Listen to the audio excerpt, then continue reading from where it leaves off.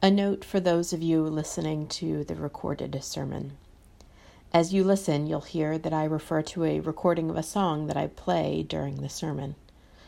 Due to copyright restrictions, we can't include the song in this podcast, but it's easily found online, and I'd encourage you to search for it and listen to it. The song is called Canticle of the Turning by Rory Cooney, and the recording I played is from the album called Safety Harbor. Let us pray. May the words of my mouth and the meditations of all our hearts be acceptable in your sight, O Lord, our rock and our Redeemer. Amen. Please be seated. So when I was a kid, on Christmas morning, my parents would make my brother and my sister and me wait at the top of the stairs for a ridiculously long time before they would let us come downstairs to see what Santa had brought us. I recognize now that ridiculously long time was probably about the amount of time it took them to brush their teeth and make a pot of coffee, but that's another story. All we knew at that time was that something was about to happen, that the thing that we had been waiting for weeks, if not months, was finally here. Something was about to change, and we couldn't wait. That feeling of being on the edge of something, that anticipation of something being about to change, it's something we all know well, right? Maybe it happens when a new school year starts in the fall, or when the calendar rolls over to a new year in January.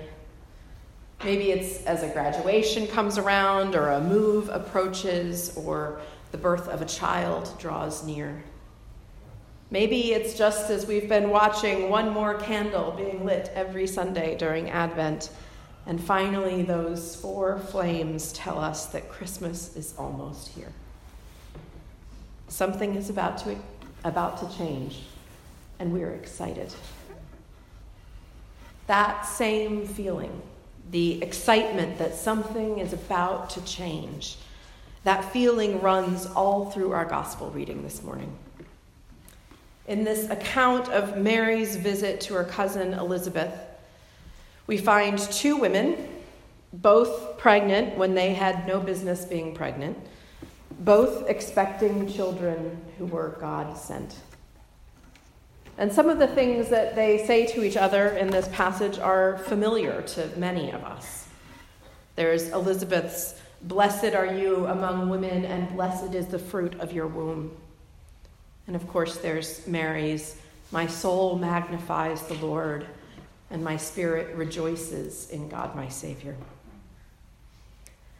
They may be familiar words, but let's not allow their familiarity to dim the urgency and the significance that they carry. Elizabeth and Mary both know that the change that is coming is far more than just the change of their becoming mothers for the first time. They know somehow that the children that they bear will be part of things changing. In fact, of everything changing. Mary's words especially show us that she isn't just the meek, quiet figure in the nativity scene that we so often think of her as. Mary's words show us that she knows that by saying yes to God, by agreeing to be the mother of Jesus, she is now part of God's saving work in the world. She is now part of the work that God will do to turn everything about the world as she knows it upside down. And in that way, the Magnificat, which is the term we often use for this song that Mary sings, the Magnificat is radical, it's revolutionary even. And to help us grasp that revolutionariness a little bit better, I want to play for you a song that's an adaptation of the Magnificat. It's called Canticle of the Turning. You got the lyrics on a separate sheet when you came in. And I think it can help us to understand what Mary understood, that something, actually everything, was about to change. So let's listen. If you're anything like me, that song will be stuck in your head for the next week, but it's a good one. My heart shall sing of the day you bring. Let the fires of your justice burn. Wipe away all tears, for the dawn draws near and the world is about to turn. That's the message of the Magnificat. And really, it's the message of Advent. The world is about to turn. As Mary awaited Jesus' birth in Bethlehem, the world was about to turn. And as we await Jesus' second coming in glory, the world again is about to turn. But what does that mean? What does a turned or a turning world look like? And is it something that we should get excited about? Is it good news? Well, I think it depends. Whether a turning world sounds like good news depends. It depends on who we are, or maybe more accurately, on how we are. For some, the announcement of a turning world could not be better news, and for others, it couldn't be worse. So let's look and see what Mary tells us about who will receive the message of a turning world as good news and who will not. So to begin with, Mary herself clearly receives this message of a turning world as good news. She says, "My soul magnifies or praises the Lord, and my spirit rejoices in God my Savior, for he has looked on the humble estate of his servant."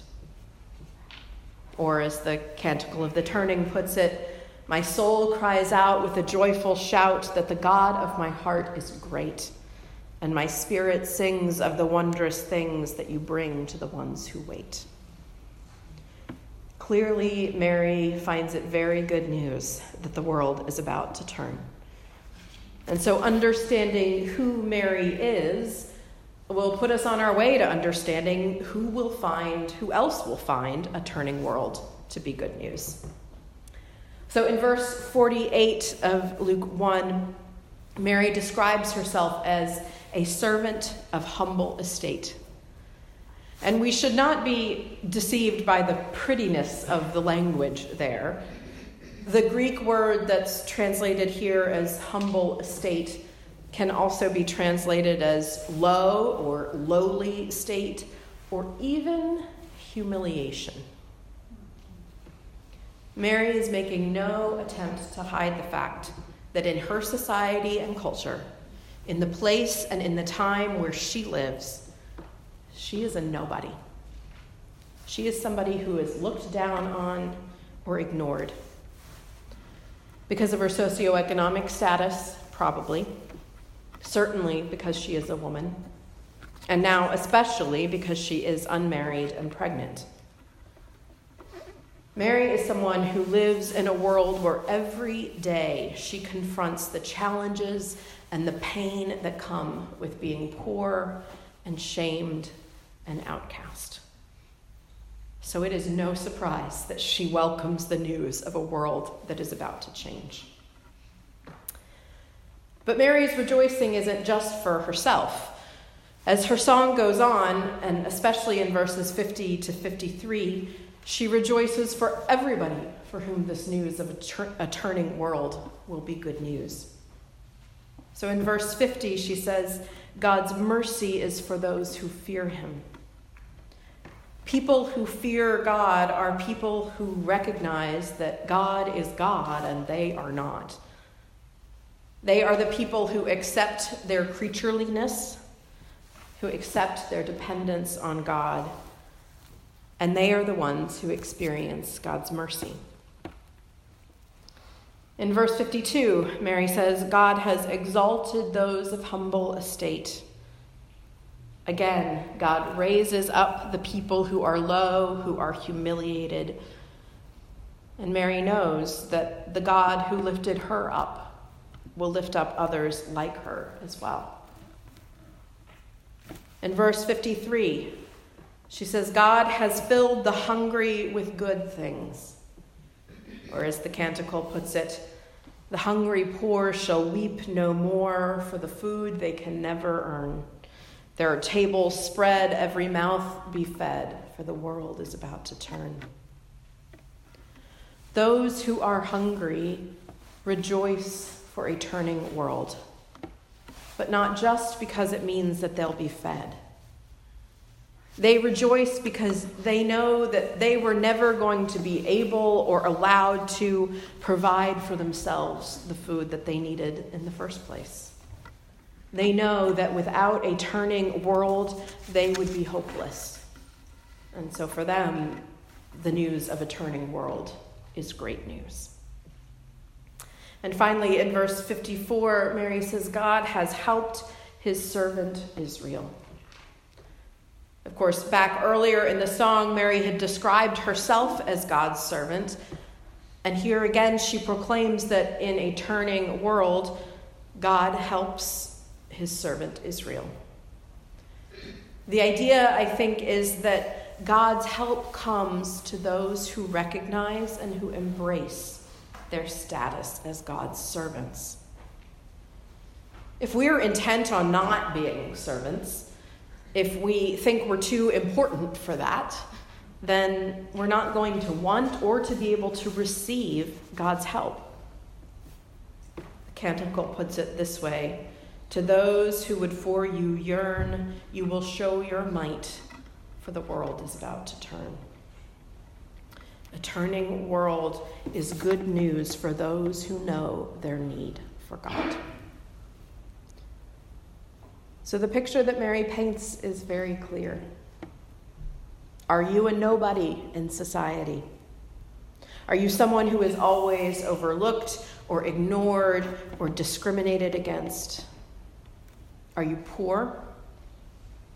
Are you hungry and there's nothing you can do to be able to feed yourself? Are you someone who has to keep yearning for God because you know that there is nothing in life that's going to give you hope? If that's you, then the news of a world that is about to turn is very, very good news indeed. Which means, of course, that there are people for whom a turning world turns out to be not very good news at all. So let's look at Mary's words again and see who those people are. In verse 51, she says, God has scattered the proud in the thoughts of their hearts. That phrase, the proud in the thoughts of their hearts, it's a little awkward, but the idea is clear. If you in your own mind think that you are pretty important, then what's going to happen to you? You're going to end up scattered. And what really could be worse? Because if your worth comes from feeling important and you're scattered, you're sent away from other people, you're isolated, then you're going to have nobody to compare yourself to. You will have no one to feel more important than. For you, a turning world won't be any fun at all. And then in verse 52, he has brought down the mighty from their thrones.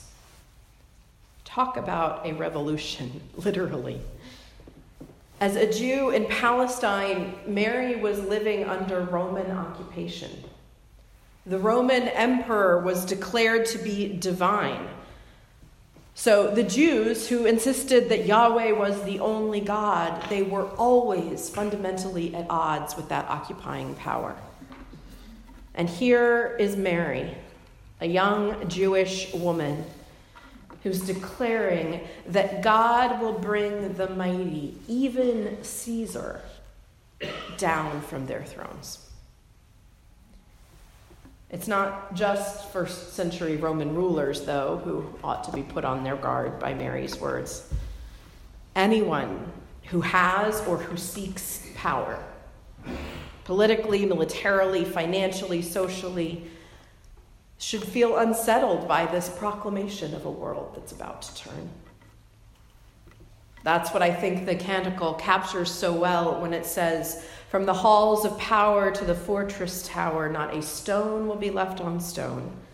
Let the king beware, for your justice tears every tyrant from his throne." There are lots of thrones in our world, and not just the ones that national rulers sit on. Even some of us spend a lot of time or energy wanting to find our way onto some kind of throne, some kind of position of power or influence, no matter how big or small the context may be. And for those who sit on thrones or want to, the news of a turning world sounds far from good. And finally, in verse 53, Mary says, "The rich God has sent away empty." This is, of course, the second half of the verse that says, "He has filled the hungry with good things, and the rich he has sent away empty." So while those in need receive abundance, those who have abundance walk away with nothing. Mary's declaration calls to mind Jesus' words in Luke 6. "Blessed are you who are hungry now, for you will be satisfied. But woe to you who are rich, for you have received your consolation." It kind of makes you wonder how much of Jesus' ethics he learned from his mom. But in any case, it's clear for those who already have plenty, the news of a turning world isn't likely to be met with much welcome. So again, Mary has painted a clear picture. Are you among the have-nots or the haves? Do you think in the privacy of your own mind that you're kind of important? Do you pursue having some kind of power in whatever your sphere may be? Do you enjoy plenty and abundance, not just compared with the wealthy of our country, but in comparison with most of the world? Do any of those, if you're really honest, describe you? And then chances are you're not going to find the announcement of a turning world to be very good news at all. The great Russian author Alexander Solzhenitsyn famously wrote, "The line dividing good and evil cuts through the heart of every human being." So for each of us, there are parts of ourselves that hear the promise of a turning world and find it to be good news, and there are other parts of ourselves that don't. That line between good and evil, between good news hearers and non-good news hearers, that line cuts through us all. So when we are sick or in pain, or someone we love is, then we will relish the announcement of a turning world. When we're grieving or heartbroken or disillusioned or disappointed, we'll rejoice at the idea of a turning world. When our jobs are taken away or our bank accounts run out or the medical bills are just too high, we'll find that the world cannot turn soon enough. And when we just flat come to the end of ourselves, when all of our hard work and all of our smarts and all of our everything just can't satisfy that gnawing emptiness inside of us that we don't want to admit is there, when we come to the end of ourselves, then we will cling with whatever we've got left to the promise of a world that is about to turn. But when we think we've still got what it takes to make our lives work the way we want them to, when we think that if we can just get the right promotion or the sufficient bank balance or the deserved recognition, that finally we'll be satisfied, when we pursue our own comfort without regard for the people who are exploited or the creation that is damaged in order to make those comforts, well, then we probably don't want to hear much of anything about a world that's about to turn. because we're still figuring out how to come out on top of the world that already is. That's just reality. It's just the truth of how things are, of how we are. That line between good and evil runs right through our own hearts. And on our own, we can't change that. We can't will ourselves into being people for whom a turning world is entirely good news. We can't, of our own power, shift where in our hearts that line between good and evil lies. But God can. If we let him, if we invite him to do that work in us, if we admit to God that while we want to be people who welcome a turning world, we know that there are many ways that we aren't. God can change that if we let him. It may not be easy. In fact, it probably won't. Because becoming people who welcome the news of a turning world means being willing to move from being among the haves to being among the have-nots. It means being willing to shift from being self-sufficient to being God-dependent. It means being willing to renounce power and privilege and embracing lowliness and need. And those are not easy changes to make. But they are changes that God will empower us to make. And I think that in the beautiful logic of the kingdom of God, those changes in us are often assisted by our willingness to engage in the work of world turning on behalf of others. By inviting Mary to be the mother of Jesus, God was inviting her to be part of Jesus' world turning work. And God invites us to be part of that work too, even while we wait for the day that Jesus will return and bring the world's turning to completion.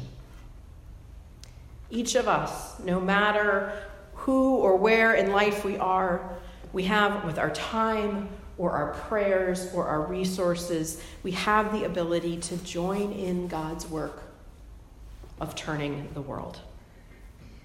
Each of us can contribute to a world where people aren't decimated by poverty and hunger and disease, and where those who have plenty are eager to share with those who don't.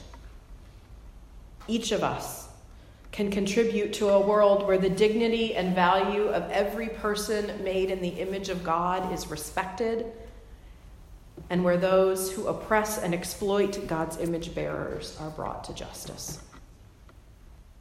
Each of us can contribute to a world where all acknowledge themselves as God's servants, who are dependent on God's love and mercy, and where those who refuse to admit their dependence and put themselves above others would be brought down. Each of us can contribute through our time or our prayers or our resources to a world that is turning. And as we do so, we can join with Mary as she declares, "My heart shall sing of the day that you bring. Let the fires of your justice burn. Wipe away all tears, for the dawn draws near and the world is about to turn." Amen.